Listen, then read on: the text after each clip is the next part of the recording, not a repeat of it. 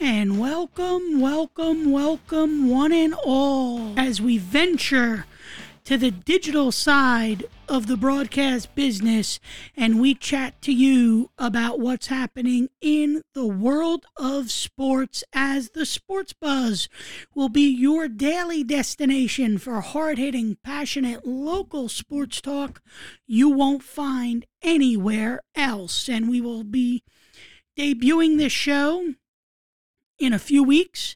We will be coming to you live via YouTube once a week, and then we will be giving you the option to be able to hear this regular podcast as an audio feature only through Anchor.fm that will distribute my voice across all podcast platforms for you to listen to and play back if you don't want to see us on YouTube or on video. And what a year it's been.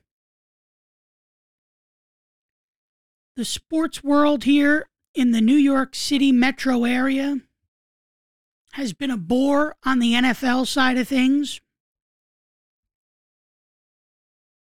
The Jets are nowhere near entertaining. The Giants are inconsistent. The Mets had another strong start to what ended up being a pathetic season. The Yankees showed you how vulnerable they can be. And then they made it into a one-game playoff against the Red Sox, and all of a sudden, lights out on their season. The Knicks could be a possible storyline this year with the success that Tom Thibodeau's brought to the forefront, with the energy and the excitement that he's brought to Madison Square Garden. The Rangers, Devils, and Islanders, I'm sure will get some publicity when the hockey season really starts kicking into gear.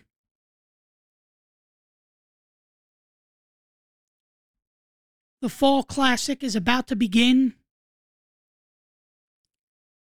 with the red-hot Houston Astros on the American League side under the reign of Dusty Baker, looking to win his first ever World Series title, going up against an archenemy of the New York Mets, the Atlanta Braves, a team that wasn't supposed to get to where they are, a team that for the first 4 months out of the 6 they played this season was really on the outside looking in. They got hot in August. They really started finding their sea legs in September. And then they got into the postseason. They beat the Brewers. They had a great offensive and pitching display against the Dodgers, won that series in 6, and now they will get ready for Game 1 of the World Series tomorrow night in Houston, in a series that will be very unpopular to many nationally in the baseball world. And the likes of Rob Manfred and the likes of Major League Baseball is dreading what the ratings may end up being when all is said and done for this series. But the one thing I can tell you is we come into this series with the storyline for the Astros being Dusty Baker trying to win his first ever title, and the Braves trying to proclaim themselves as baseball's elite for the first time in 22 years, and they did it with a veteran guy named Brian Snitker, who's been at the helm as manager for the last 6 years with this team. And what a run he had the end of this year to stamp his name as a possible manager of the year in the National League.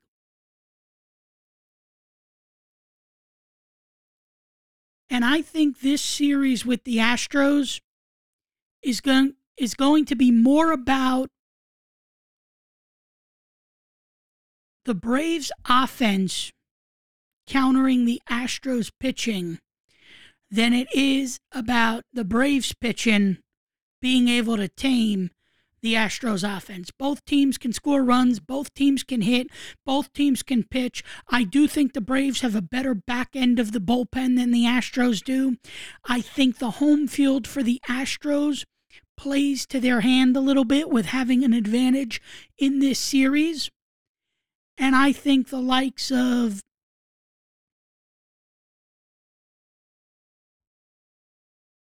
Dusty Baker trying to capture his first title definitely also could play dividend. This reminds me a lot of what we had 2 years ago with the Nationals and the Astros. It's reminiscent of that type of series. And I think this can be that type of series. I think it can go 7 games. I think it could be neck and neck. I think it can be an offensive explosion on both sides. I think both teams have the pitching to compete with one another, but I give the edge on the back end of the bullpen to the Braves. And because I give the edge on the back end of the bullpen to the Braves,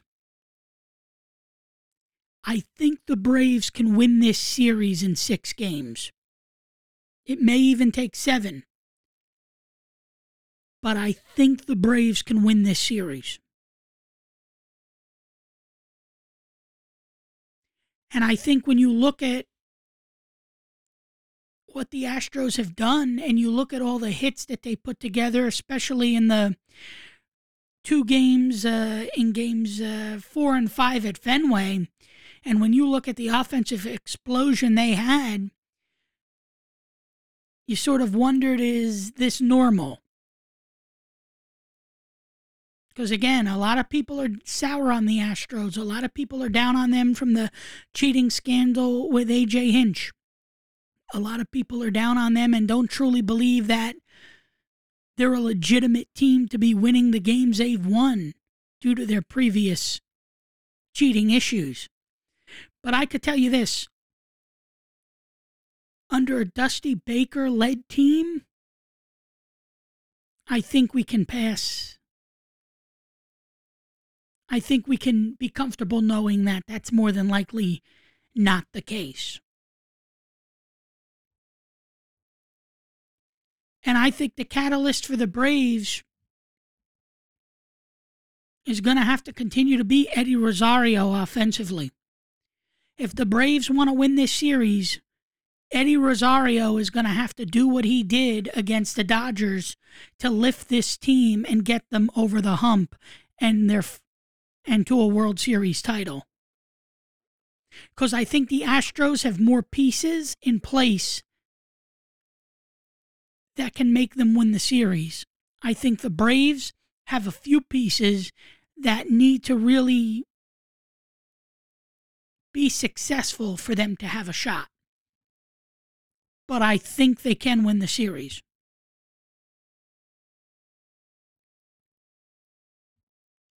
It should be a good one. I'm looking forward to it. I'm sure a lot of people wanted Red Sox Dodgers or Astros Dodgers. I know ratings-wise you wanted the West Coast, East Coast. Red Sox Dodgers would have probably got a good bill of ratings for the television networks. Even Astros Dodgers would have got you some good ratings.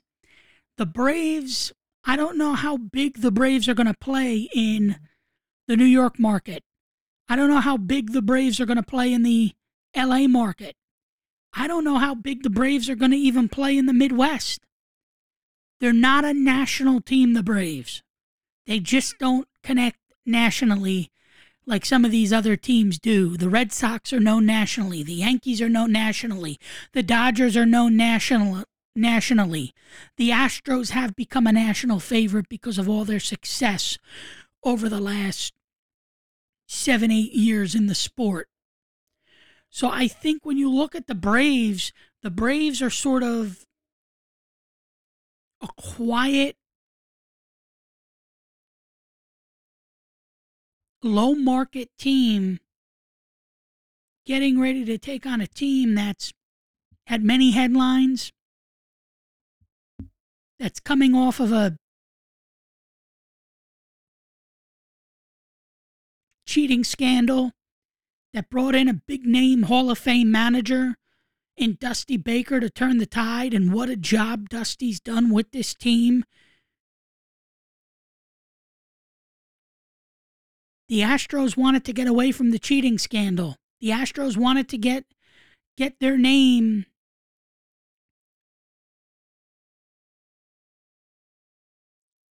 out of the back pages of the newspaper with being cheaters. You bring in a guy like Dusty Baker, you try to diffuse the situation by having Baker bring all the experience he's had over the last 20 plus years in the game. You played a shortened season last year, the 62-game season due to COVID. That really didn't mean much. I don't think too many people left baseball after 62 games of a COVID-stricken year with no fans in the seats and really told you that they thoroughly enjoyed the season, or that the Dodgers winning a 62-game season and then marching their way onto a World Series against the Rays was something that was really exciting. I mean, it had a lot to be desired, the 62-game baseball season. But this year, you played 162 games. You didn't have to worry about a neutral site. You had your fans at your home games. You had your boos at your road games. You had a tough, competitive postseason. I think the Red Sox were a good storyline with Alex Cora coming back, and what a job he did with that young team. I think the leadership of Rafael Devers, I think the production out of Hunter Renfroe, I think the postseason production out of Nate Eovaldi, I think the back end with Garrett Whitlock and the storyline he had for that bullpen definitely made some noise and made the Red Sox a legitimate force. But the Astros were too good hitting-wise, and you knew going back to a Game 6 in Houston that everything was going to have to go the Red Sox way. They got a great performance from Eovaldi, but the offense for the Astros showed up late, and the Red Sox couldn't tame it, and that's why the Astros are in the World Series. The Braves really pitched their way to the World Series. Their offense didn't do much in the postseason. They had a lot of one-run, two-run games, but their bullpen was really the reason why they got to where they were, because they got a good 5-6 quality innings from their starters, and then their bullpen was able to go in there and really lay the nail down and do what they had to do to keep the opposing team off the scoreboard and win the game late. And that's what they did to get to a World Series. And I think we will be very intrigued to witness an Astro Brave World Series Game 1 tomorrow night in Houston. I know I'm looking forward to it. And I know I could come to the microphone and give you some good quality content, because I think it's going to be a good series to talk about over the next week and a half. Again, this is Kevin Wolf. You're listening to our digital pre-debut episode of the Sports Buzz, as I'm giving you a little taste, a little flavor of what we're going to bring to the microphone on a regular basis when we get ready to launch this digital property soon. We'll be coming to you live once a week on YouTube, and then we will also be available as an audio-only property through Anchor.fm and available across all social media and podcast platforms available for podcast playback. Now, we'll delve over to the NFL a little bit. And I could tell you one thing. The NFL in the New York metro area the last several years has been anything but exciting. It's been frustrating. It's been dismal. It's been embarrassing at times. It's been hard to watch. It's even been tough to really talk about. Because whether you're a Jet fan or whether you're a Giant fan, you sort of have been on the same negative train over the last 6 or 7 years. The Giants' success ended when Tom Coughlin walked out the door after a decade as head coach with 2 Super Bowl trophies and a Hall of Fame quarterback in Eli Manning. The Jets' success sort of lost steam when Rex Ryan left. But the Jets really haven't been a legitimate force since the Parcells era. And what boggles my mind the most, being a passionate sports fan the way I am, is the fact that you have the John Maras of the world and the Steve Tisches of the world on the Giant side, and then you have the Johnson family on the Jet side, who go out there telling you they want to win, they want to put the fannies in the seats, they want to bring an excitement back to the NFL, they want the fans to be excited to go and watch these teams. They want the jerseys sold, they want the name recognition, but they haven't gone out there and proven that they want to be a legit team in the NFL. The Jets went in and brought in an inexperienced head coach in Robert Saleh, who was a defensive-minded coach coming over from the San Francisco 49ers. They got rid of a veteran quarterback who was on the teetering point of being big time in this city for the New York Jets in Sam Darnold. They go out there and they get Wilson. They tell you that Wilson is going to be the next quarterback of this team, that he's going to be the promise that we need offensively. But they're the youngest team in the NFL. They're 1-5. They let Bill Belichick obliterate them yesterday afternoon at Foxborough when he put up 53 points on the New York Jets, which was a downright embarrassment for a Week 6 game in the NFL. And they're basically on the outside looking in with a head coach who's lost, with a quarterback who doesn't have an ounce of experience,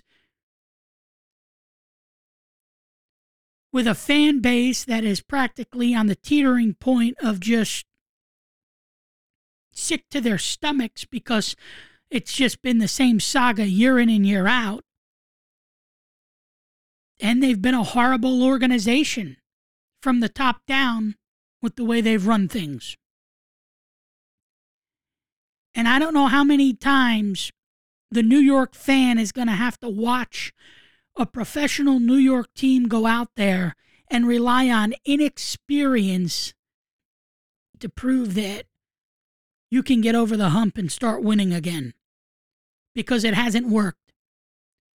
It hasn't worked with the Mets and the inexperience they gave you with Rojas and Mickey Callaway and all of the issues they've had year after year with winning. I understand 2015 we got to a World Series, but that was a fluke. I get it. It was just a magical year with good pitching and good hitting and the coattails of Daniel Murphy in the postseason that really got the Mets to the World Series, but then they played the Kansas City Royals and sort of went lights out in 5 games. But Terry Collins at least gave you some excitement as manager and made sure that the best pieces were in place to try and go out there and win every day. I don't know what the Johnson family or the Tisch and Mara family thought when they went out there and they got you Adam Gase, who was a bust for the Jets. Then they go out there and give you Saleh, who's been nothing but a bust so far through 6 weeks. And then the Giants go out there and sell you a bill of goods with a special teams coordinator and Joe Judge, who was under the Belichick coaching tree, making it sound like he's going to be the next Belichick of the Giants. Well, so far, in the year and a half that Joe Judge has put the Bose headset on and has strolled the sideline for the New York Giants, he's been anything but. Gettleman wants you to believe that Jones is the future of this franchise. I don't believe that. I think Jones has too many inconsistencies. And I'm not going to take a 25-3 win by the New York Giants yesterday and start gloating at the fact that I think they're a good football team. I think the New York Giants have a lot of issues. I think it stems from the front office down. And I think that if you want to make any headway in this city with the media that follows you on a daily basis, and you want to get name recognition back out there, and you want to prove that you can be the best, you got to go out there and you got to hire experience. And that starts with an experienced GM who's going to buy into an experienced head coach, who's going to allow the coach to come in and call the shots and make the right moves to get the team back on the map. And a lot of these owners have showed you that money gets in the way. The Giants don't want to spend $6, $7, $8 million for a Bill Cowher or a Tony Dungy. And I'm just throwing these head coaching names out there. I'm not telling you that they had any interest in even bringing these candidates aboard. But it has really been a shame that in the biggest market, with the biggest fan base, the most passionate fan base, that we have had to subject ourselves to horrible management, poor play on the field, and really no excitement to latch on to with these two football teams. And I'll tell you one thing. Until I see some changes, you won't see me buy a ticket. You won't see me show up to a game. You won't see me go out there and be excited over the fact that I'm a New York Giant fan and let me put my Eli Manning jersey on and be all in. Why would I want to be all in? Have they done anything to prove to me that I should be all in? That I should care about them? That I should be excited? Because everything I've witnessed and watched over the last several years has been the opposite of what they want us to believe. And it's been dismal play with bad coaching,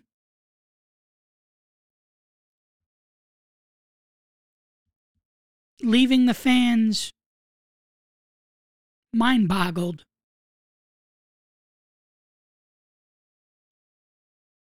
And uninterested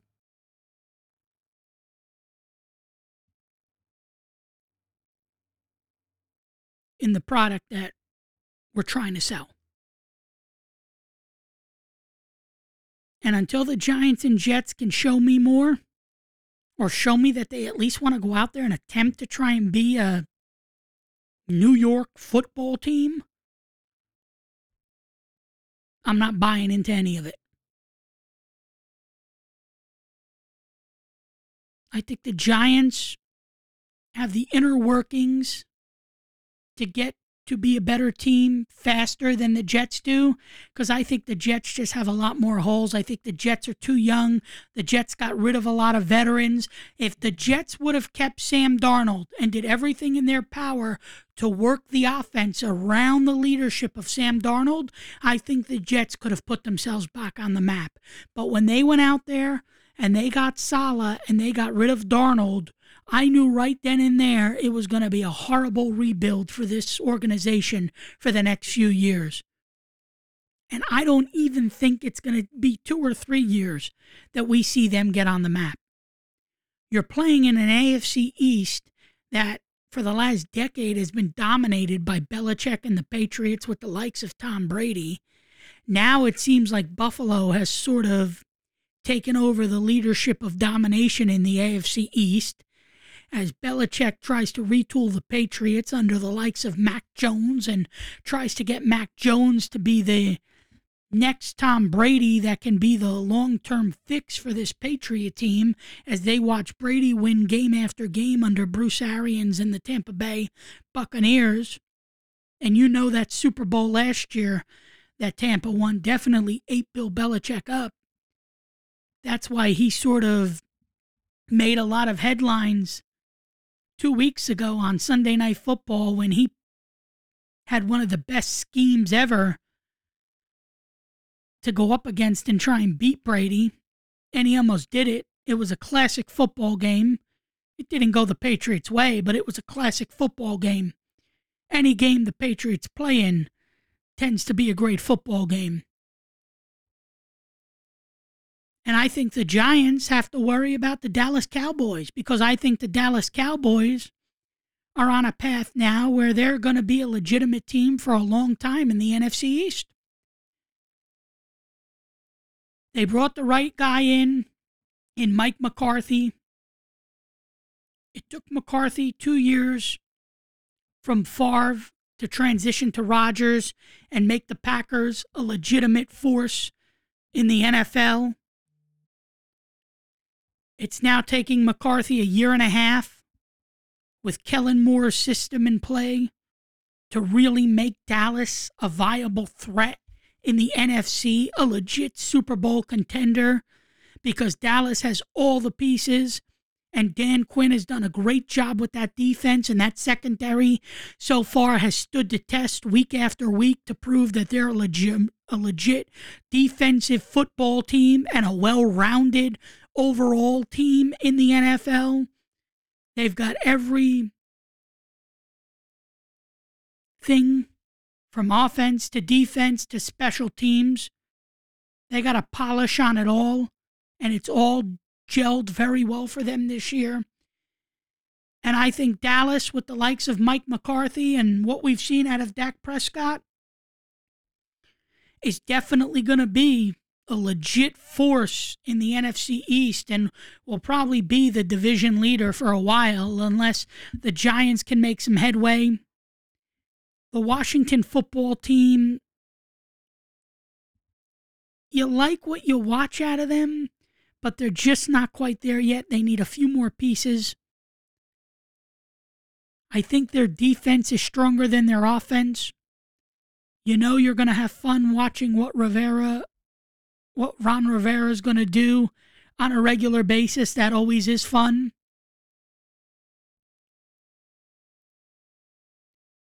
But I think the Dallas Cowboys are going to be the talk of the NFC East.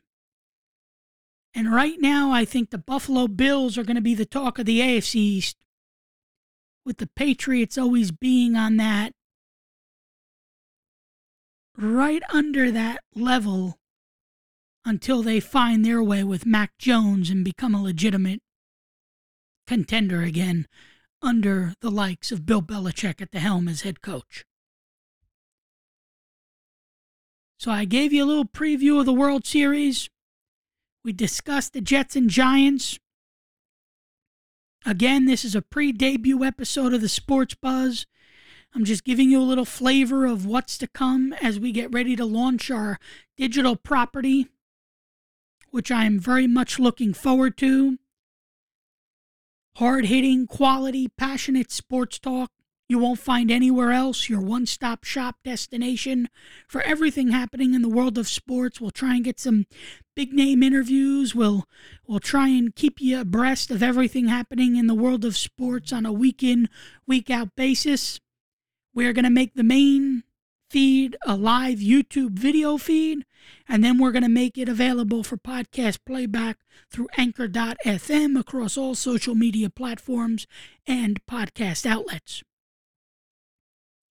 And before I wrap up this Sports Buzz with Kevin Wolf pre-debut episode, let me just say that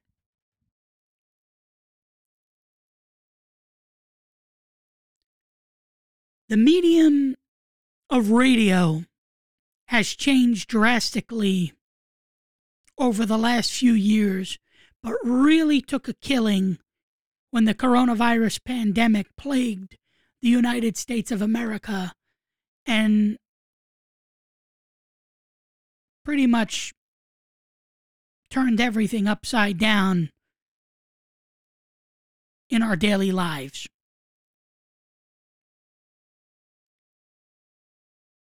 And radio has always been an outlet where people would go to for their news, for their favorite music station, to hear their favorite disc jockey,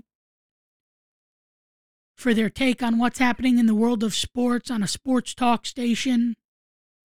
Or you can go to a news talk station for the likes of any political discussion being talked about on that particular day. And growing up, knowing that you had radio by your side was always a comfort. Now, it really hasn't become a comfort anymore. It's become a secondary alternative to what the media business has to offer. Podcasting, digital platforms, the likes of iTunes,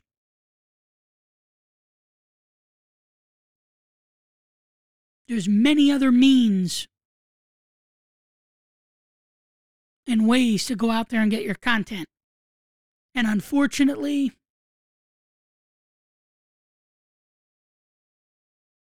it hasn't been the world of radio over the last few years, as we have seen commercial and terrestrial radio in itself take somewhat of a step back from the good old days. And I bring this up because if you're a sports talk listener, or you're a sports junkie, or you're a passionate sports fan who has lived and died by your regular taste of sports talk, you will know that there's been a lot of changes over at WFAN in New York. Mark Chernoff recently stepped aside after his 33-year successful run in the radio business. He left WFAN. He handed the baton off to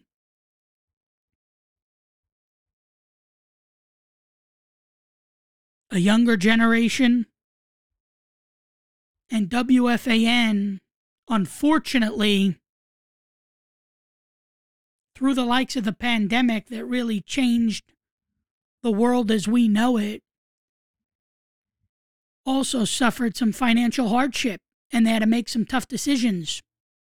So they forced Joe Beningo into retirement. They brought Francesa back from retirement to try and be the clothespin to get the station some financial assistance it needed. And then when the pandemic hit, they pretty much had Francesa anchor some shows, only to turn around and say, you know what, Mike, I think we have to bid you farewell again. So Mike came back and then left again and retired.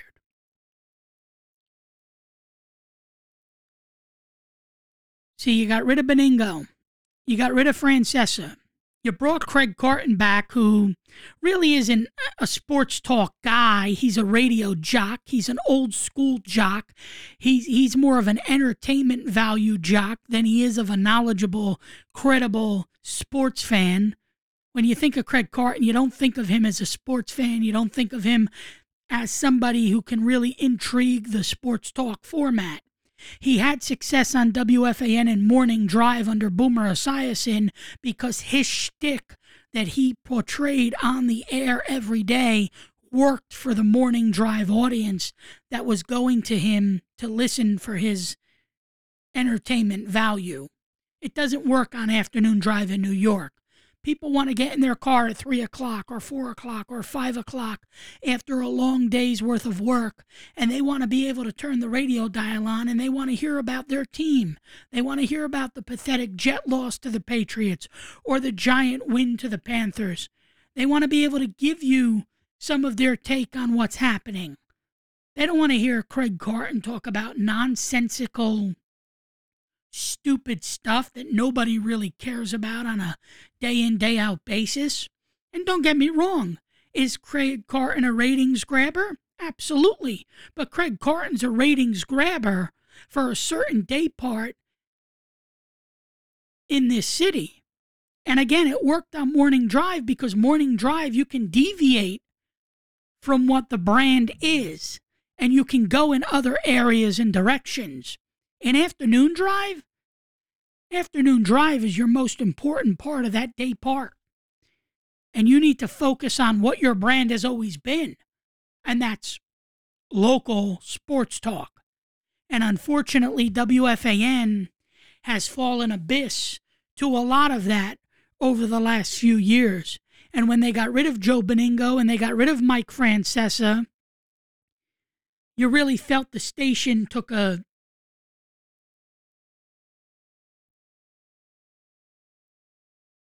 dive back. And then we come to find out that the great Steve Summers, a guy who's christened the WFAN airwaves since its inception,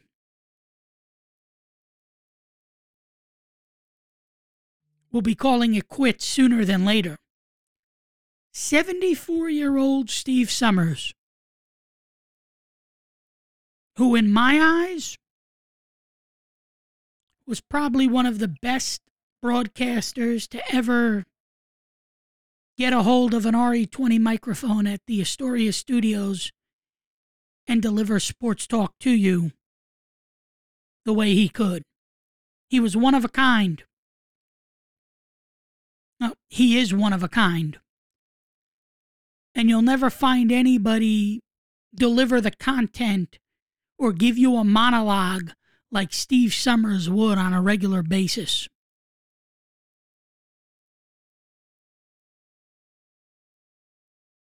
And unfortunately,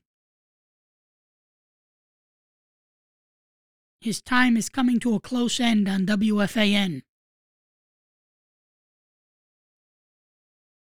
And it's really sad to see how the state of radio has changed over the years. And it's sad to see such a great radio station like WFAN that may have launched in New York, that may have been a local property for such a very long time as a local outlet for sports talk. But the difference in a local sports talk station and WFAN is, although FAN geared themselves for New York sports, which is what we do, which is what we pay attention to and focus in on every day because we are in the New York metro area, WFAN was known nationally thanks to the likes of Mike and the Mad Dog, who really put WFAN on the scale and gave them the notoriety they needed to be a national brand across the country. They would go to Florida and do a show at Radio Row, and people from all walks of life across this country who were visiting that venue or going to that particular Super Bowl game knew Mike and the Mad Dog, knew WFAN.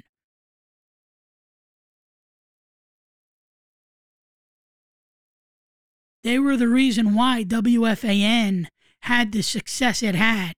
So was Don Imus, but Don Imus was a news talk program on in the morning on a sports talk radio platform. And Don Imus helped brand Mike and the Mad Dog and really bring WFAN into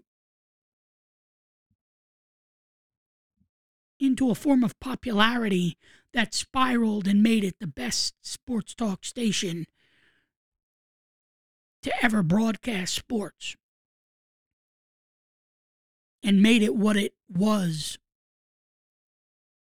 at one point. A popular station on the AM dial that the passionate New York sports fan went to get their takes on what's going on with their team. And these days, it's really hard to digest what you hear on the radio on a regular basis, because most of it, it's not appealing. Most of it doesn't have a lot of entertainment. Most of it doesn't make you latch on or catch on to want to listen to more of it.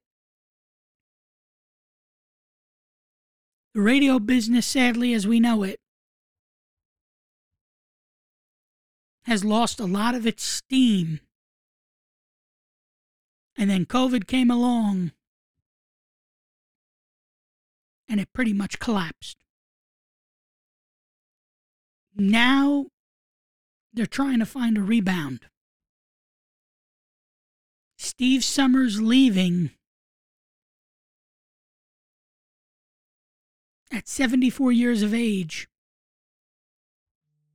with 33 years under his belt at that one station. Whether you listen to him on the overnights or you listen to him late at night in between a game that was being broadcasted on WFAN, when you listen to Steve Summers, you thought of FAN. And the icon is going to be missed. The Radio Hall of Fame broadcaster is going to be missed. And let's hope that we can get back to a time where we can enjoy what radio has to offer. But I think as we continue to advance in technology, and as we continue to advance in the world of podcasting or digital streaming or digital media or even social media, I think it's going to continue to hurt and harm commercial radio than it will help it in the long run. So thanks to Steve Summers for a great 33-year broadcasting career on WFAN. And also thanks to Steve Summers for all of the entertainment value and passionate talk he brought to the airwaves. Because he was somebody who would bring you a dynamic of what's happening in the world of sports like nobody else would. And for that, we have to cherish every moment that we had an opportunity to listen